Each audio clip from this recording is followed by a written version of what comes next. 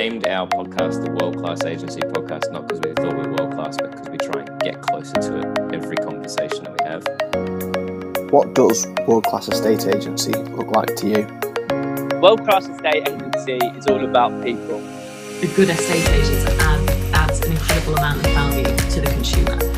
He's looking after the customer properly, so being approachable, being accessible. And for me, every day's a learning day. What does being a world-class agent mean to you? Hello and welcome to today's episode of the World Class Agency Podcast. My name is Mark Orwell and I'm joined by Mr. Sam Hunter. And yes, Sam, I did have to listen to last year's intro in the car on the way to work this morning to remember exactly what I have to say. How are you, mate? Good morning, Mark. Hello, listeners. Well done. That was good, wasn't it? Like that was. What would be the word that I would use to describe that? Professional. I would say you're a seasoned professional. You could tell you've been doing this for 3.5 years. Genuinely though, I woke up this morning. I was like, so I did it wrong last week. I can't remember how I did it wrong. Why did I do it wrong? What do I say? Like a complete mind blank. So yeah, I had to listen to the outro as well. So pressure's on later on.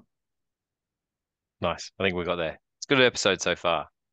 Well, where can it go from here? So what I wanted to talk about today to kick off the episode is in regards to our first sponsor. Now, we've not had any sponsor on the show, and I'm hoping people don't think that we've sold out, which was we have sold out. The first this is purely that you said. This is now a completely biased, purely commercial podcast, and all you'll be getting from us, dear listener, from this day out is just advertising.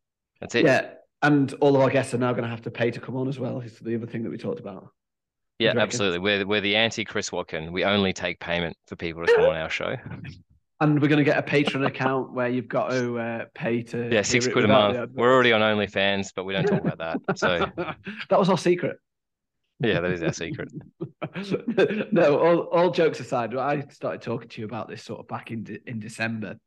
And we're going to introduce our sponsor, which is a company called Revis, which is a basically 3D imaging company. And how this came about is purely from my personal experience of using the software and basically saying to one of the guys that runs the company is, how come more estate agents don't use this software?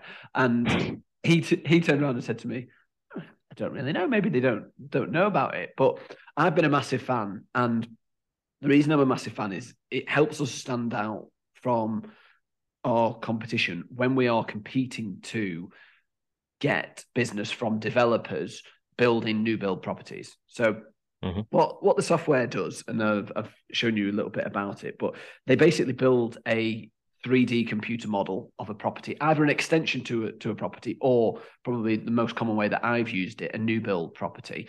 And you can pull off the CGIs from that. But where I really like it, where I've been really impressed, is it allows you to interactively walk through the property. So they've produced for us, and I've sold a couple of £1 million houses on the back of it. They produce a fly-through video. So you can effectively have that on your Rightmove listing, a fly-through video of showing the rooms. But I think where in our part of the country, we found new builds difficult to sell off plan because people can't imagine themselves living there, and developments will start to sort of kick on with sales as they become more and more advanced and people can walk in and touch and feel them. But what this software actually allows people to do is walk through and actually see the measurements of the house, see the house at different times of day. But where I think it's really cool is that they can also change stuff. So I've had people come into the office when they're thinking about buying a new build property and say, well, what would that look like if it didn't have a magnolia wall? Because we're actually going to paint that dark green. Or actually our kitchen that we want isn't like that. It's actually going to look like this. And you can actually... they have a catalogue of assets and you can build your own assets in there so that actually you can personalize your house before you've bought it, before it's even built, and you can actually start the interior designing process. So that's why I was quite keen to talk about it, because as you know, I like a bit of tech, and this is probably my favorite bit of tech. And as I say, I can't believe more estate agents don't know about it. So they're going to be sponsoring the podcast for the foreseeable future. And if you have got any questions about it, feel free to reach out to me on social media, and I'll be able to explain exactly how I've used it. If you are looking at growing your new homes department and trying to show developers that you can do something different rather than just use CGIs to market a new development, I think it's really, really interesting piece of kit. You should check it out. Yeah, and I think when you came to me this, just looking at it, it's one of those things that kind of makes sense. And we're appreciative for somebody coming on and sponsoring the show, which is very cool. It wasn't something that we actively went and sought out, but the opportunity was there, and we thought, see what happens. And I think just for everyone listening at home, Mark wasn't reading off a script or anything like that. He was basically talking with his eyes closed about his actual experience. So there is a bit of authenticity and a bit of genuineness to this hashtag ad. And we won't be going through that spiel week in, week out, but we will also be saying brought to you by Revis. And I think that's a cool place to be. And it shows the evolution of the podcast as well, and the sort of traction that hopefully we're getting in the value that we're delivering everybody each and every week. So long may that value continue. And obviously we're open to other £1 million agreements as well. Yeah. Oh, you said you wouldn't disclose that. Anyhow, shall we dive in and introduce today's guest? Yes, let's. Back for his second spot on the show. Today's guest will be well known to many of our listeners. He has lived and breathed estate agency for the better part of 15 years, and he is a multi-award-winning qualified elite performance coach for estate agents, and believes that the right mindset can unleash incredible power both inside and outside of your business. Given that January, we were originally going to record this in December, but we decided to park it till the new year. So given that January is all about planning and implementing the best version of the future that you can imagine, we thought this was the perfect time to get him back on the show. Rob Brady from Iceberg Digital, welcome back to the World Class Agency podcast. Welcome, guys. Thanks for coming back on. I think actually January is a perfect time, isn't it? It is the perfect time.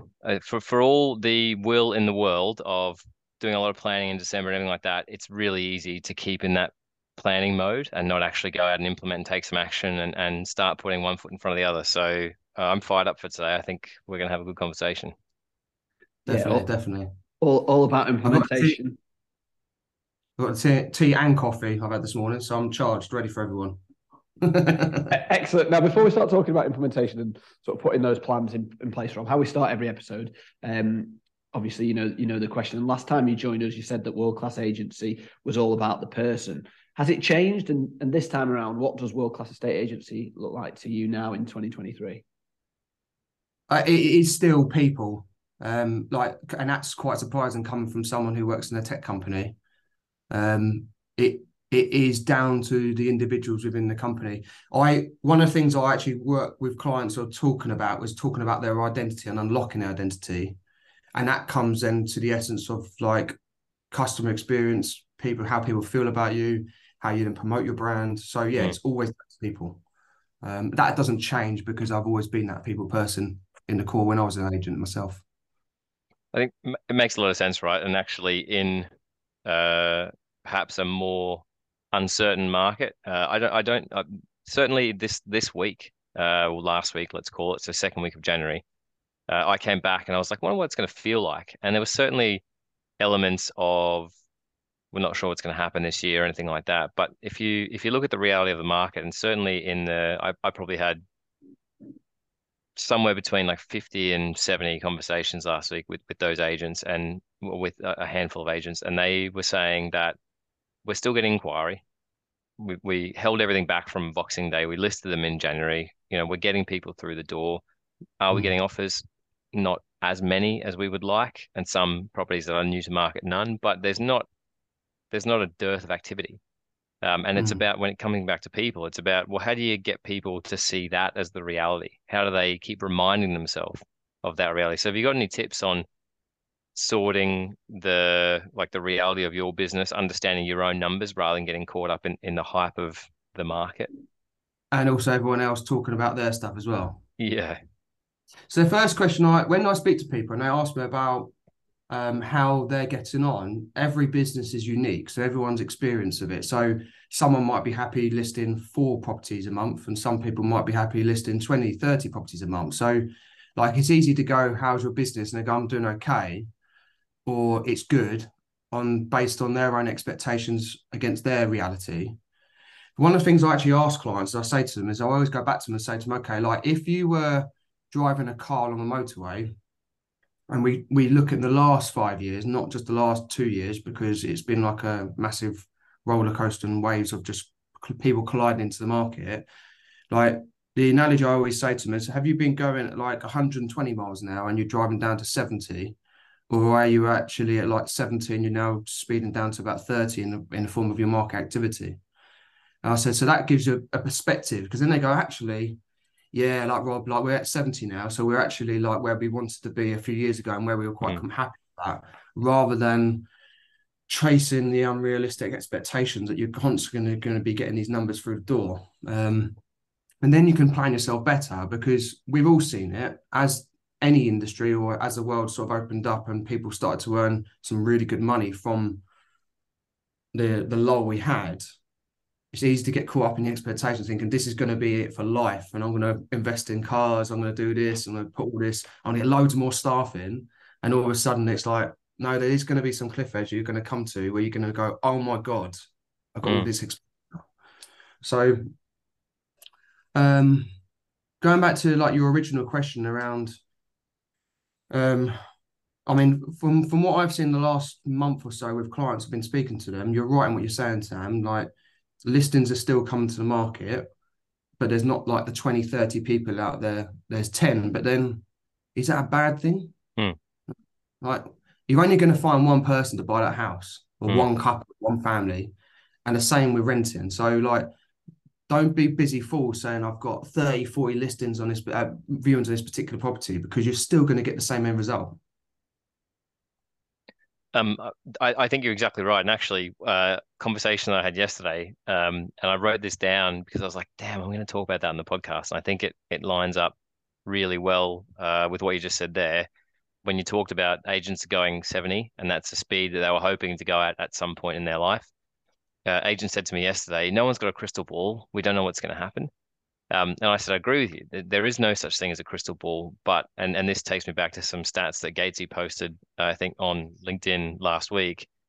The market now resembles a market just prior to what we were experiencing in COVID, and everybody was not complaining about that market back then, but was getting through it. And they had businesses that weren't falling off cliff edges. They had businesses where they had good people in there, and they had businesses that focused on prospecting every single day, a lot of good buyer and seller service, a lot of good landlord service, a lot of good tenant service as well. And those things fell by the wayside when it got to there was 30 people in every house. So, geez, we can't call them back. Someone will make an offer, and let's just worry about the next one. And I think if anyone's listening to this and you want to, that's why I asked the question, you want to separate yourself from that news cycle and separate yourself from what your nearest competitor is saying, because everybody listens or reads, given that we're all on LinkedIn, we're all on Facebook, not necessarily what everyone else is saying, but you certainly keep an eye on what your neighbors are saying, right? Yeah. And how do you separate yourself from their doom and gloom, or how do you look past the chest beating that often goes on as well? It's understand what you got to do, understand the market that you find yourself in, and just make sure you keep reminding yourself of that. What are the basics that we were doing in 2019? Because that's going to see us through in really, really solid stead in 2023. 100%. I call it making sure you maintain your intangible assets. So like your intangible assets is like your systems, your processes, your brand identity, your customer experience, your customer data. Like you have to keep all that in check, because that's what makes you unique. So a lot of people that you're right, Sam, what you're saying, you know, a lot of people just got caught up in the out there doing the business and then forgetting, like, hang on, like prospecting isn't for tomorrow. It's for like a month, 2, 3, 4, 1 year. Like I had one the other day. A client had a person convert 25 months later after doing an instant valuation, and you could see the journey that person went on. So like, if you were just in that short-term mindset, just thinking for the now, you're always going to be stuck competing with everyone else out there, and having that when the market dips, you're struggling within that, because you are within that market period rather than building your market from month, 2 months, 3 months, 2 years, 3 years, 4 years back. I think you're right, Rob, that probably over the last couple of years, some of those intangible assets are really quite like that, with your systems and your processes and the way that you've done things maybe in your business for years, or the way that you've improved them over the years may have gone out of the window as you're just sort of fighting to deal with the demand. We're also now in a market that some people prefer to play in my opinion. We've had people approach us towards the end of last year and now over the last couple of weeks that have said, we looked in the summer or last year, but it was too frantic and we didn't want to operate in that. So there are actually some people that will prefer to operate in this market now. But I want to just sort of circle back to your world-class agency answer, if I can, Rob. And you said about unlocking the identity of the people within your business, and obviously you do quite a lot of coaching now. How do you help individuals within a business unlock their identity so that they can sort of really shine and make this a people business with identity rather than just a corporate face, I suppose? Really interesting question. First part is, I'm going to put a warning out there. If anyone gets annoyed by this, especially leaders get annoyed by this, then you need to look inside yourself at why you're getting triggered by it. But it is a leadership problem. It all is.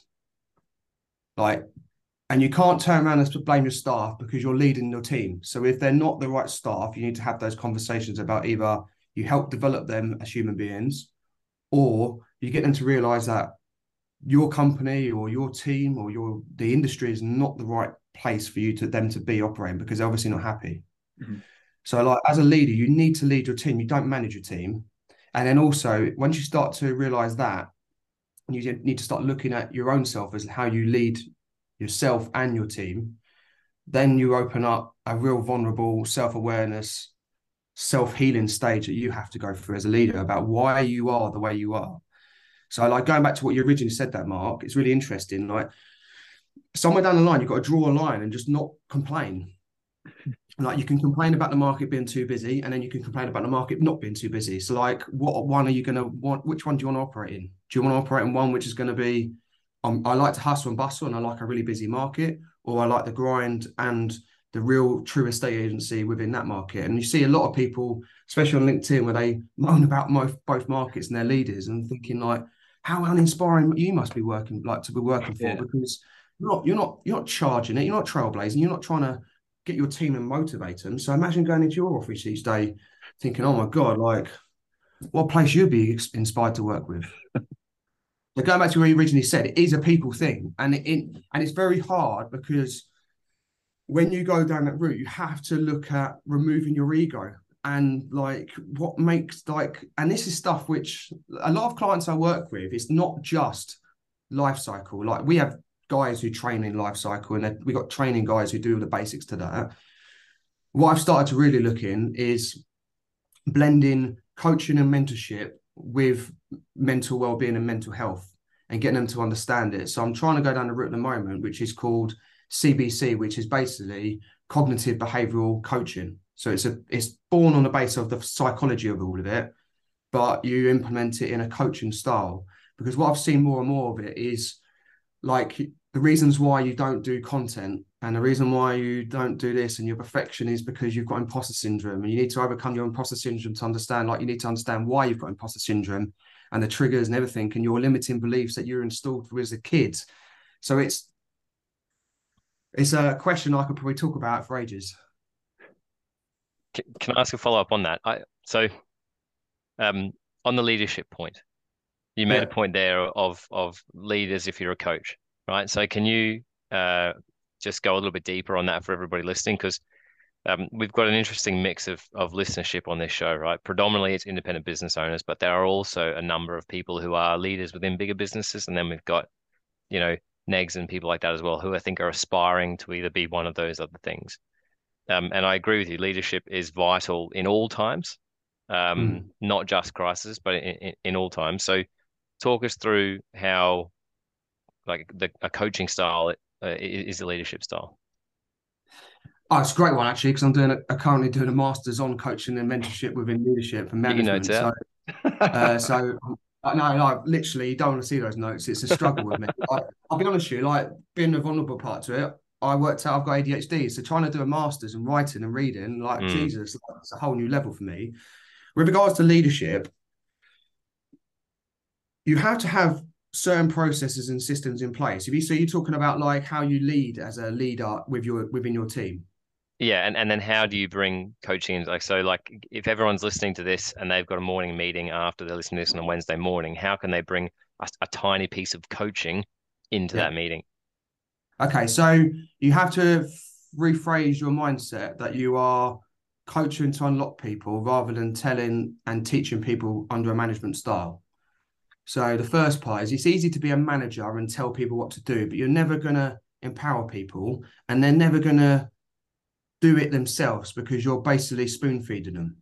So the first thing to do is stop telling and ask them questions. So the simple thing of just literally being curious as a leader and also being an explorer as a leader rather than just being fixed. So explore why they're feeling their certain ways and why they've got certain traits and why they've got certain opinions around certain processes and systems you might have in place.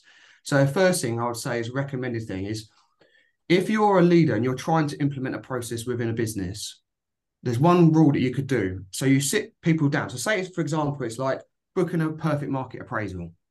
You could think of your own version of it back from when you started doing market appraisals and you actually answered the phone 10 years ago as a leader, and that's your version on it. But things might have moved on from there, and people have different empathy and different styles of doing things. So say you said, right, I want to book a perfect market appraisal from the moment someone calls up to the physical part we're sat in the front room.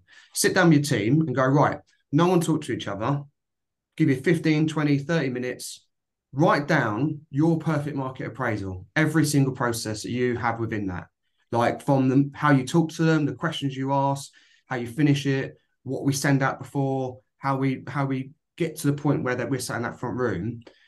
And then once everyone's finished, and give them the time to finish it, they don't feel like they're rushing and feel pressured. Then say to, right, everyone, be silent, and everyone just have their view on how they would do the perfect market appraisal. And it's no judgment, there's no vulnerability. We're not going to say it's wrong or right. Allow everyone to have those same conversations. And then you then have collectively a conversation about why someone's a bit different to theirs, what bits that they liked about theirs, what they didn't like about theirs. And then you can then create your master version on how to book the perfect market appraisal. So that at any one point further down the line, if there's any discrepancies on why that isn't happening, then you can pull it out and go to the team, go, right, guys, remember when we sat down and we did this together and we created this and everyone said it was great? Like, we're getting stuck on point 15, which is after the market appraisal, what gets sent out. And we said we were going to deliver something within 2 days, and actually it's turned into 5 days, and that's just the day before. So, like, what do we need to change to then improve it? Rather than, I've created this proposal, I think it's the best, and you've got to just implement it and get on with it, and then feeling frustrated as a leader about why they're not following it. And would you encourage teams to do that with all different levels of experience within the business? Yeah, 100%. Because it's really interesting. We've got new members of staff that are coming into companies who are 18 years old, who have had no agency experience and using our life cycle system, and they're getting it and they're understanding stuff. And we've got people at the other end of the spectrum who have been in the industry 20, 30, 40 years, have got so closed off with how they do stuff that sometimes it's a damaging part to the business because things have moved on. Like, people experience things differently now than what they did 20, 30 years ago. So you're right. I would say exactly that. You have to include everyone. It's not hierarchy, and that's where it comes different within leaders. And then the second part is something which I've been writing up on, is what you call the golden thread model. I've written about and spoken about it before. So the golden thread model within coaching and mentorship is getting people to, from someone who's just a negotiator or an admin person all the way to leadership side, how you get inclusivity and actually one collective direction. So this might be a bit veering off to thinking, oh my God, no, I can't do that. It's basically, as a leader, or management, you decide roughly what you think you'd like to achieve within the next year or 2 years when you set a target. And then you then decide, so you include then departments or people within those processes that will have a say within that, and then get them to agree within it. get them to say how their department's going to contribute towards it. So say they want to turn over £1 million and you've got a lettings department that's 500 and you're going to try and get them to 600. The team leader is going to say, right, this is how we're going to try and achieve that as a collective goal towards us achieving the old greater goal as the organisation. Then they can talk around, okay, who are the individuals and what do you reckon they're going to have within that? And then that leader then goes down to that singular level of those teams within that and say, right, this is our goal. Do you think it's realistic? Do you think it's viable? And then having them buy into it.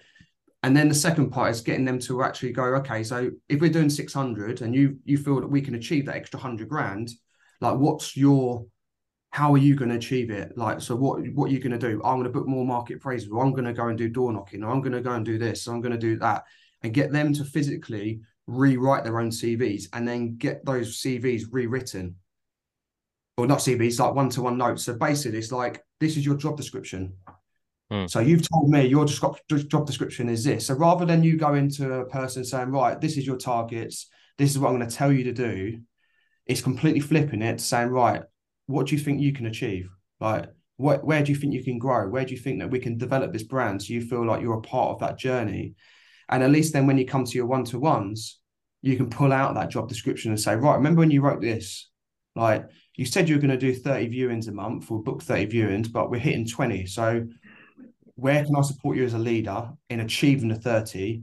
Or what's changed that is in, like, you're struggling, that bottleneck is at 20 and now you said it was going to be 30. So what you find in that's the difficulty, you are not achieving that goal for yourself.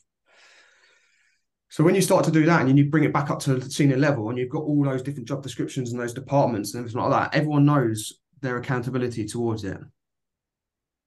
And that's the important thing. Yeah, absolutely. And it really helps. Like, the performance reviews are only tough conversations when one side gets hit with something they might not expect, right? So if you're sitting there and you're almost laying the bricks of the path that you want to follow, right? And I imagine the reason why it's called golden thread is because they're between each department, right? That golden thread's what ties everyone together to get where you want to go. It gives you a real opportunity to help your team self-appraise and get them to understand that you're not there to judge them, you're not there to look down on them, you're there to support them. But they've got to ask themselves the same questions that you'll probably have to ask them if they're not going to. And that gives them a taste of leadership, right? And a taste of responsibility rather than like a taste of fault. So I think that's a really interesting point. Thanks, Rob. Yeah, I think when you start to, like, going back to what I said at the beginning, like, if you aren't a leader who is of that mindset, thinking that way, or you can't have those conversations, then it's never going to work. So that's where it comes back to, like, management, leadership, inspiring the team from the ground upwards rather than pushing them down saying, right, we're going to tell you what to do. Even another part, when I was back in agency, we used to even have a part of our one-to-ones was more around the individual's growth as well. So some of the questions we'd ask them was like, what have you learned this month that you found something new that you've learned this month outside of work? Like, asking about the books they've read, things that they've done. So getting people to understand, like, almost a self-development and self-education, because then if you get people to unlock that, even like tell us something about you learned about someone else in the company that you didn't know anything about, like, based on the responses you give, you start to then create a collective culture from ground level all the way up to the top. And there's loads of talk about culture, but actually the way you've just explained it there is a really good and I think fairly straightforward, because you explained it so well, way of actually changing culture if that's not something that you do. So I feel like we've had a bit of a coaching session this morning, to be fair. But I want to just talk about, you mentioned earlier your intangible assets. Can we just talk about perhaps either one of those intangible assets or another thing that all agents, if they haven't got it right, need to sort it out in the next couple of weeks and make sure that they've got nailed for this year ahead? What's one thing that you think is going to be really important to succeed in 2023, other than what we've spoke about already? So for anyone out there, so tangible versus intangible assets. So tangible assets is like a fleet of cars you might own, the premises, the stationery, even down to a stapler in your office. They're tangible assets, your cash flow, your lettings book. Intangible assets is stuff that doesn't really physically exist. And if you research into it, from literally the 70s all the way to 2020, even pre-COVID, it's been flipped to seesaw side up. So it used to be all value of businesses all best used to be around your tangible assets. Most of it now is based around intangible assets. And that was even pre-COVID, the last time I looked at this. Put it into like agency terms rather than just worldwide terms. I've had 2 clients who have literally sat side by side opposite with each other, as most agents are in most traditional towns. They've used the system. One is really invested into intangible assets, and the other one's like dragging. And as the years have gone on, it is polar. Literally, one's starting to veer off, and the other one's complaining about the market being crap, and the other one's saying, "I'm really, really loving this market." It's because they're taking their business. Yeah. So, like intangible assets, the massive thing I would say on tangible assets for me personally is all around brand identity. Because brand identity unlocks the true essence of the individuals within the company. So, and that can ooze into other intangible assets like your systems, your processes. If you haven't got brand identity and you don't have the right team to have your brand identity, then as much as you want to put your systems and processes in place, they're not going to work because you've got the wrong people involved within that. Like if you want to develop your marketing strategy, and you haven't got the team who want to go with you on that, you're never going to develop a marketing strategy because it's all going to be back on yourself to try and do that. Like if you want to try and do prospects and lead generation and you haven't got the right people within it because the brand identity is wrong, you're going to struggle within that as well. So this is the hard part because we're coming into January, but sometimes you have to really look at your team and have those awkward conversations about like whether they are right for you as a brand going forward, especially when we come into these more difficult markets. And letting them go, because sometimes, like I've had those awkward conversations as a manager, but it's been done in such a way that I've said to people like, this is not the right career for you. And I think like, this is what I see in who you are and what you are, the greatness about you and why this should be you're having that friction. And those people have gone off to do amazing things in their careers. So for me, like brand identity comes back to, going back to what you originally said, Mark, like if you're sat there and you're thinking, what do I need to do this year? Like you need to be authentic as a company, like authenticity. And that's not airy fairy shit. Like you need to actually be authentic, go to the deeper root of yourself. So one of the things I always say to my clients is when you're posting content or you're doing something, you're doing a process, rather than thinking, okay, is this perfect? Go back to, is this authentic? Because then like it removes the inability, like it removes the perfectionism in all of us and actually gets stuff out there and gets it out there done. And if it's authentic, it still locks in within your true essence of who you are. I love that. That immediately gives you permission to push publish. And that's what so many of us, like 3 of us in this room, hands up, still battle with more often than not, right? I remember you go through levels. There was moments in time where I remember sitting on my front stairs back in England and I have like my cap back on backwards and I have my man bun, drinking a cup of coffee, just talking shit. And I didn't care. And then suddenly, business got a little bit more serious and we were like, well, this could be something. And suddenly I was like, well, I don't want to make a bad impression instead of just be himself. And we all go through it, don't we? Yeah, right. I think like when you look at, you can't have the authentic line of oneself is between business and personal life. You can't have 2 masks. Like that's where you create a mask in your business. Who you are behind closed doors is beautiful enough that the world will accept you. So you need to then bring that into your business front, because you'll find your own tribe. But there's like Mark and I spoke about only last week on like what we did a coaching, mentor and leadership podcast around it. And Mark said to me, and it's like, most people are hiding behind a mask. So like if you step out that front door and you've got a mask on for your business side to it and where you operate, and that could be at like negotiator level, admin level, all the way up to leader, like that's not going to be good, in it? Because you're just basically hiding from the world for like 8-9 hours a day. Like that's where mental well-being and mental health starts to kick into it. And then that then affects your ability to really shine as a superstar within your one life that most people get.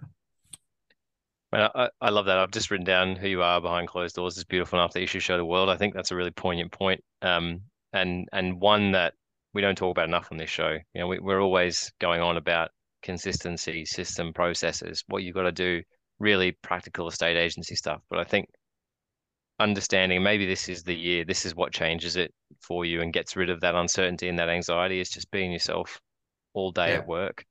and then all day when you get home as well, because it's a hell of a lot easier just to be you than it is to have to be somebody else. And that's probably why you're getting to the end of every day and you just sapped of energy because you are wearing that mask, and it might be a heavy one at times.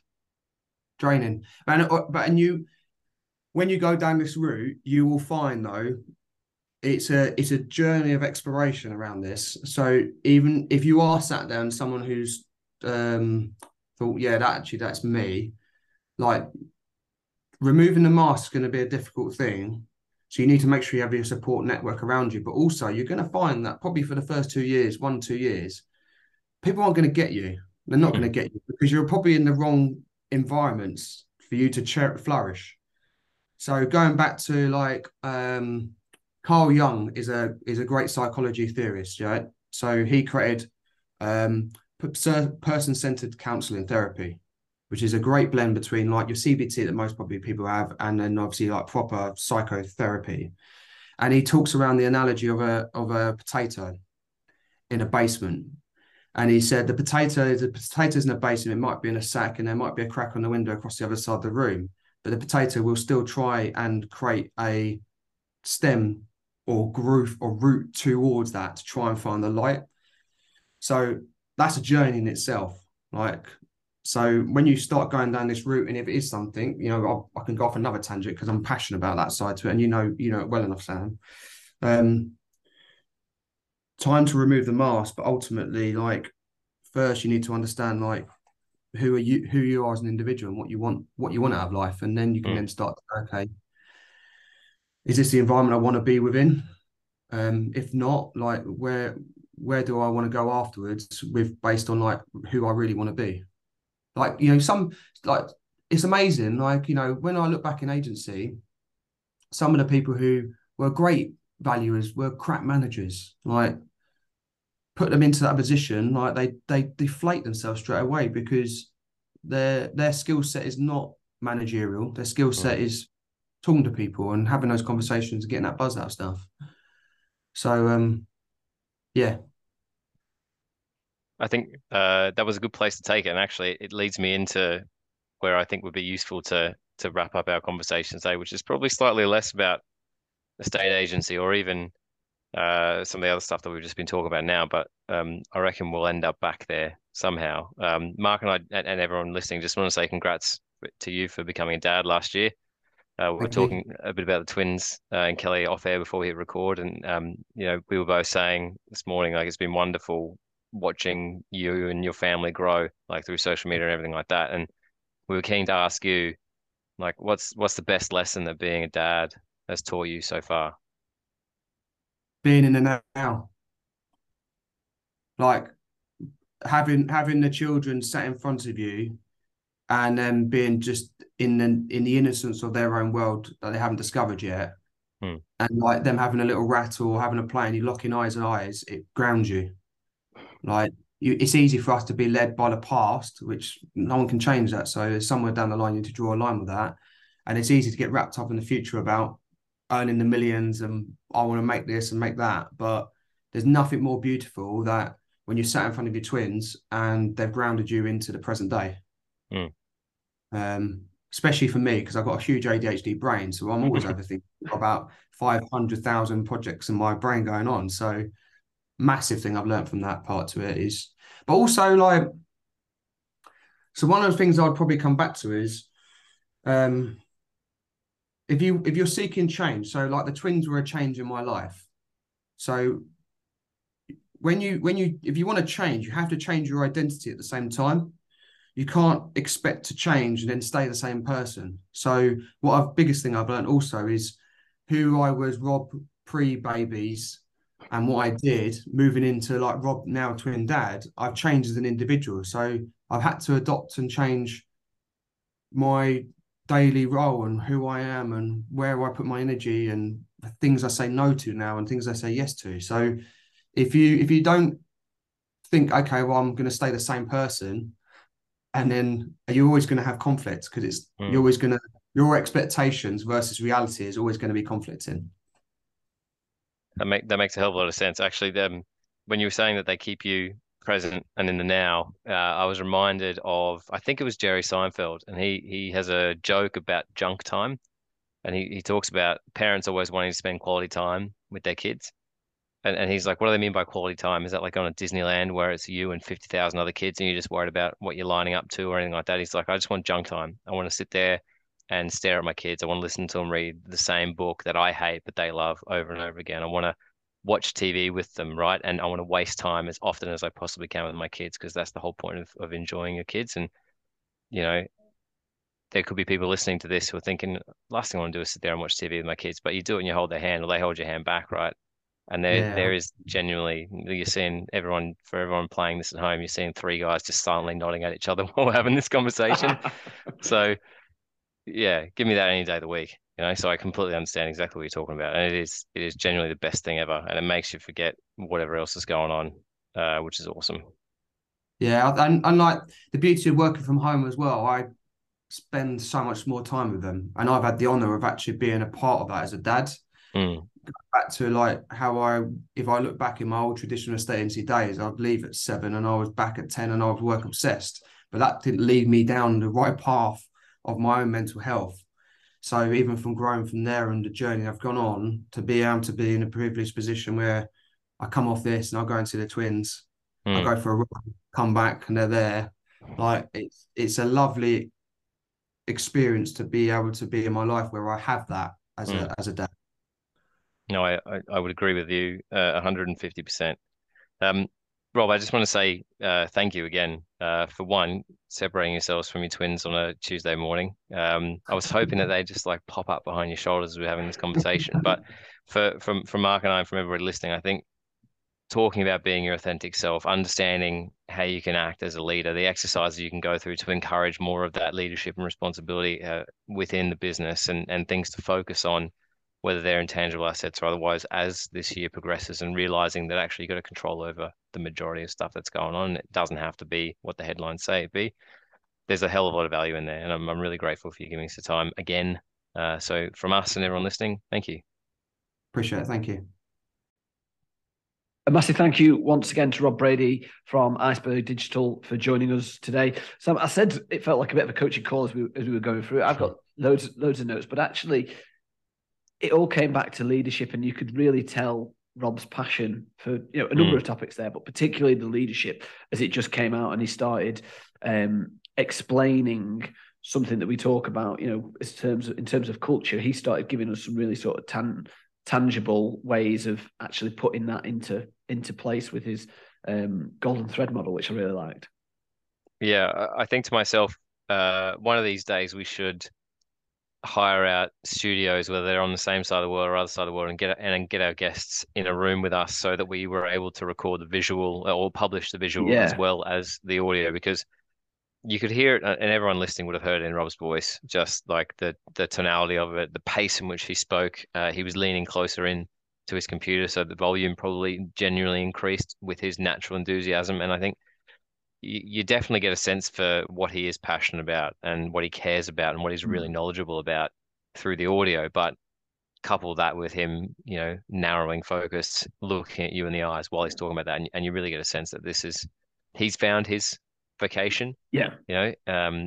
Talking about leadership and helping people understand their potential and reach that ideally within your organization. But if the outcome of those exercises of finding out what matters to you and what you want to do and how you're going to go about solving whatever problems that you want to solve isn't to do with residential real estate, then perhaps that your business, your agency, whatever it might be, isn't the home for them, and that being actually a really positive thing for you, for the business, and for them as well. So, I mean, I love talking about leadership. I reckon my leadership skills have suffered massively in the last 12 months. Because I haven't been able to tap people on the shoulder when I'm walking past them or have a quiet 5 minutes with them. Everything's super formal. So to hear some of that stuff that Rob's learning about through his masters and articulated so clearly, I'm the same as you. I've got probably 25 dot points from that conversation. And I don't usually take that many notes because it's really difficult to listen while you're typing. But selfishly, I didn't want to miss anything within that as well. Because I think there's stuff that we can go and apply. Like you said, it's a bit of a coaching lesson. I'm like, okay, how do I improve my own leadership style? Because there's some things I can control, there's others. How do I figure out our own golden threads throughout that. We've just gone through an exercise similar to that, where we outlined some pretty high level objectives for the business this year. And we opened it up to the floor. And we've got a town hall that's delayed today. That was delayed, meant to be last year, but the train strikes held it up.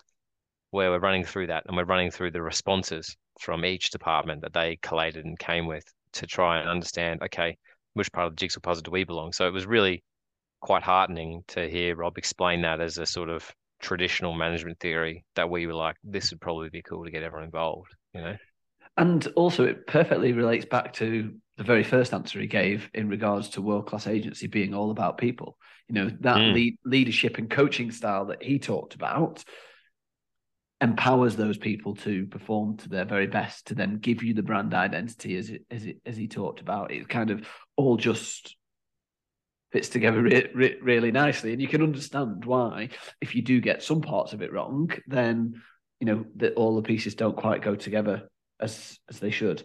And you know, you could see also that when he was talking about getting everybody in and getting everybody working towards the same goal and setting their own goal, actually how powerful having that accountability, but not in an aggressive tell way, in more of an ask way, and then you've agreed it beforehand. You can really see how that can move your business forward and really, you know, help with having a successful year, no matter what the market is. I know we only touched briefly on it, but no matter what the market is, if you go through the methods that Rob discussed there and bring in the accountability and then the monthly performance reviews with that, you can really see how that's more likely to be successful than simply not doing it, or doing it by just saying, right, you've got to do this. Why aren't you doing this? Which is kind of the polar opposite of what you discussed. Yeah, I think actually on that point of the market, you raised a really, I think, excellent point within that. And sorry, Rob, if you're listening back to this, that we're divesting away from the value that you brought. But Mark, you said something along the lines of this market is a market that some consumers prefer to play in. And like, I think you kind of said it really nonchalantly, but I think it's a really powerful point. And actually, what a great line, or what a great piece of language to counter any potential seller who's nervous about coming to market because they're reading market crashing headlines or interest rates booming. And it's like, well, actually, what we find is like we speak to people every day, and this is what they've been waiting for, because they didn't feel comfortable competing with 30 other people. But if they understand that there's 10 viewings in a week and 2 or 3 of them are interested, that to them is what they expect from a marketplace. So they're really comfortable and they're really confident proceeding through it. You know, it's not to say they're not going to pay a premium price, but they know they're not going to be paying overs by 20 or 30%. And that's actually a really great buyer in today's market. And this isn't the only reason I said it, but I sold a house last week to somebody who actually in the property as they were viewing. No, one of the questions I typically ask is, you know, how long have you been looking? You know, what have you seen, and all of this. And I asked how long have you been looking. And he said, well, we started last year, but it was just too frantic for us. And they went on to have an offer accepted on that house. They viewed it once, and they had an offer accepted on it 2 hours after the viewing.